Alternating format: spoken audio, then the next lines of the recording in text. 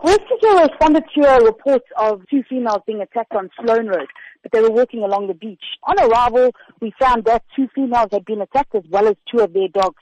They were attacked by two pitbulls that were on the road by the beach. One of their dogs got injured and was taken through to a vet nearby. The two females were taken through to hospital, obviously for the further care that they needed, and the other dog went missing. It was believed that that dog that was missing went by the name of Mealy, and she was found on Garvey's Beach in the Bluff area. Unfortunately, she was deceased.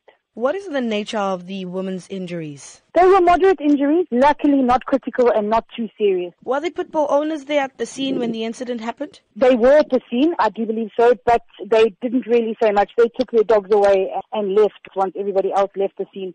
I'm not sure if there has been contact with the owners and the people that have been attacked since the incident. How would you advise beachgoers to better take care of their pets at the beach? They definitely need to look around and see if there are other animals. Unfortunately, you never know if there is going to be somebody else that has a dog that's not on a leash or is going to come up to your dog and attack.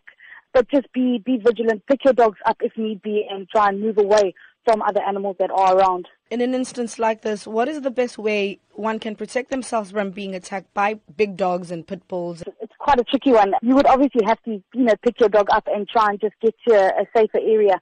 But dogs are so quick in the sense that you actually don't even see it coming. These dogs probably came out of nowhere without the people even realizing it, because there's so many dogs that walk along that area of the beach.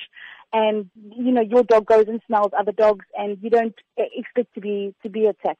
It's few and far between that it does happen, though. In this instance, do you have any idea what might have provoked the pit bulls to come and attack the two women? It's very unclear what the circumstances surrounding all the events that did happen. But I honestly think it was two dogs just being curious and something didn't go right.